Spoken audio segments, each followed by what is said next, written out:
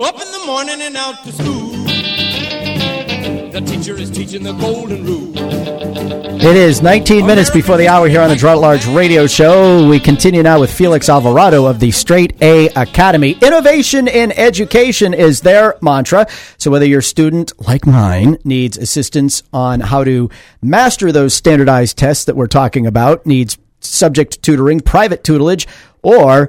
And folks, I'm just going to tell you this now, and you can't wait till they're, juniors going into their senior year.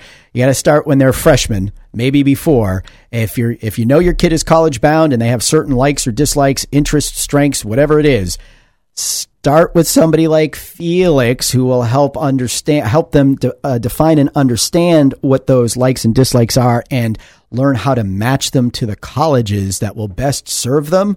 Yeah. You can't do it in your junior year going, when you're starting the application process, say, hey, what school do I want to go to? And it's not as easy as you might think anymore. Trust me. It's all an industry itself. I did not visit one college that I applied to, including like Boston College, where I ultimately went to, which is just an hour down the road. Now somehow it's an apostasy if you don't go and visit the college. It's like, oh, you what? Anyway, straighta.com, straighta.com.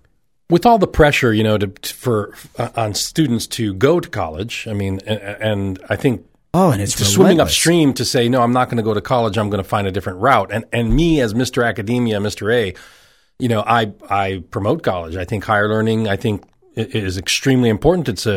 I think life is, education is a lifelong process, right? We need to be learning throughout our entire lives. So it's not that. It's just I know that there's different paths for different people, and the whole push to make everybody's got to go to college has actually now put a lot of pressure on the process, and the competition to get into colleges is a lot greater. So there's a lot more involved in the overall preparation. Well, and I think that's one of the reasons why we've been talking about the SAT and standardized testing and how you think they've intentionally shifted from it being a college entrance exam to a high school exit exam. That seems to be the focus, and that's what they're pushing to try to get all high school students to take it pretty much. So what is the point? What is the validity of the test if it's going to be used, continue to be used, say, here in the state of New Hampshire as a standardized test to assess, what do they really assess? What are we assessing with the SAT? Are we assessing their academic abilities? Are we assessing their ability to take a test? Are we assessing some other ability? What is coming out of this test, especially as it's been remade in the image of the Common Core founder, David Coleman? I'm a little bit torn on this because I feel on the one hand, I was pleasantly surprised by the test. I was expecting a lot less from it, but, a lot of the material that's in it is, as they said, material that students have trained on in high school. But at the same time, I'm saying, but it's just this one word here that if they don't notice this one word, that's going to trip them up, and you're not going to be able to measure if they really know how to complete the square or some other operation. If they get tripped over that one word, and then you're really not measuring what you say you wanted to measure. Mm-hmm. So, and I'm a little bit torn also because I think it's a good thing in the sense that you give the juniors a test that matters. Mm-hmm. Right, if you want to assess their academic progress in their junior year, previously with the Smarter Balance and the other alphabet soup of tests that were given, previously students would just mark C. They didn't want to be bothered by this, and they didn't try, and there wasn't much effort put into the test. But if you're going to test them, how about a test that really matters to them? And for the majority of the kids, taking the SAT would matter. Well, it only matters to the ones who are intent on going to college. You're still going to have that percentage that are like whatever, and they're going to fill in C all the way down. Is it true, by the way, that C is the most common answer? No. You hear that all the urban legend. Right. And from your point of view, the should, they shouldn't, you have through your business, you have the responsibility of teaching people how to take that test in whatever form it takes. And the SAT is not the only standardized test that you help people with. But I can't help but wonder why the SAT is becoming what's becoming. There's a school board candidate here in Manchester. Name is Jimmy LaHoo. He's running in Ward 8, which is the city's south end. And he, in an interview, made a great point. He said, one of the biggest, what is the biggest issue facing education? You know what he said? The 1.5 million unfilled jobs in the trades across this country, which because of this never-ending focus on college for everyone, we are completely ignoring and abandoning kids who otherwise would go on and be successful in the trades, skilled labor, good jobs that will always be around, jobs that will always pay well.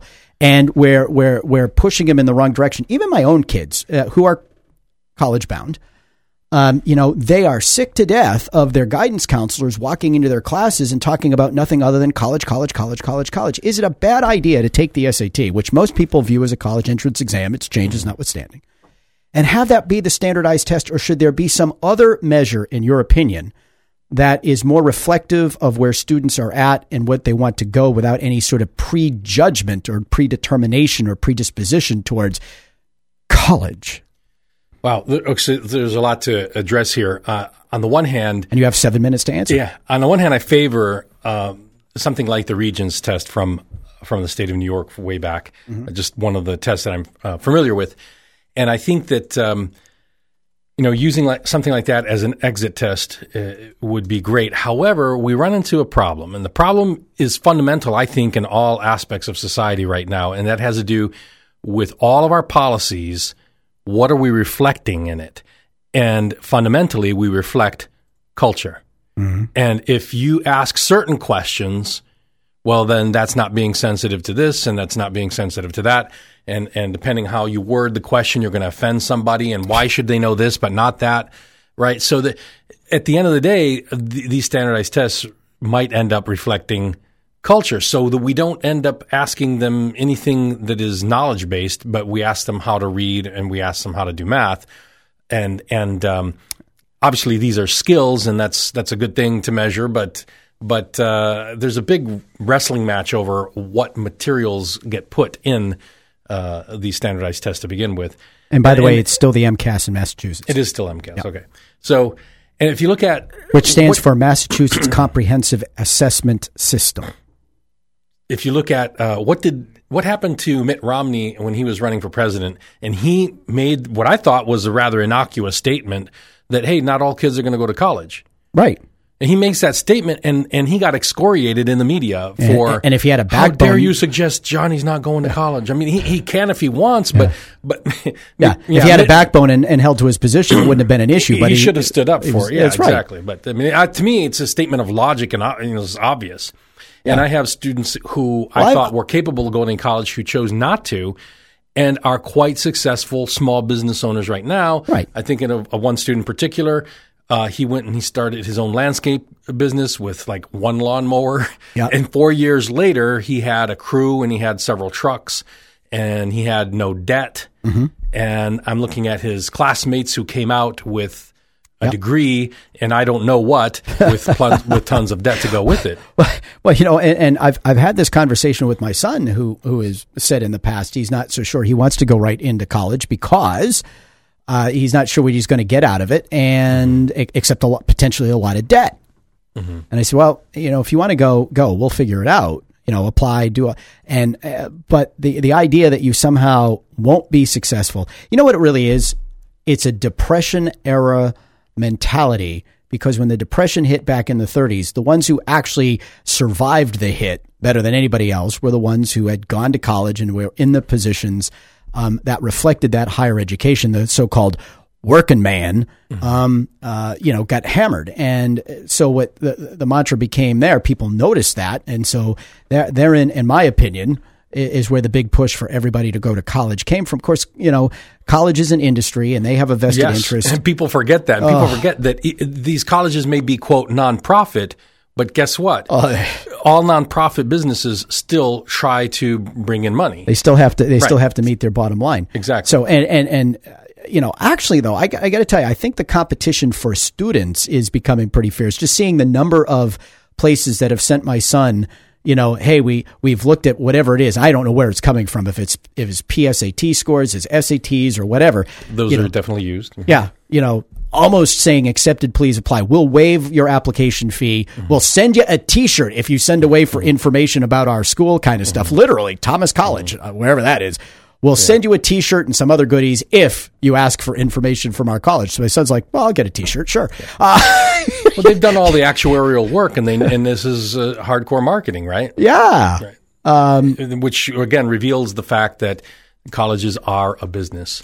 Oh, they absolutely are. So what's the upshot here? I mean, you want to start a discussion on standardized testing. Right, Where should testing start? Where should it end? What should its purpose be? I'm sure we're going to have lots of, time invested in that discussion in future segments, but let's get it started here. Well, to me, there should be two separate questions. One is, what do we expect the students to be able to know, and what do we expect the students to be able to do? And to me, then the college entrance exam would be different than the high school exit exam, because the high school exit exam should be measuring what they should know and what they should do, and then the college entrance exam should be a little bit more of the independent thinking type questions. Right. And so, in the meantime, my job as teacher is I'm working on a program with West and Goffstown and other schools to bring training and to help give materials to the classroom teachers so that they know how to incorporate certain types of questions into their lessons.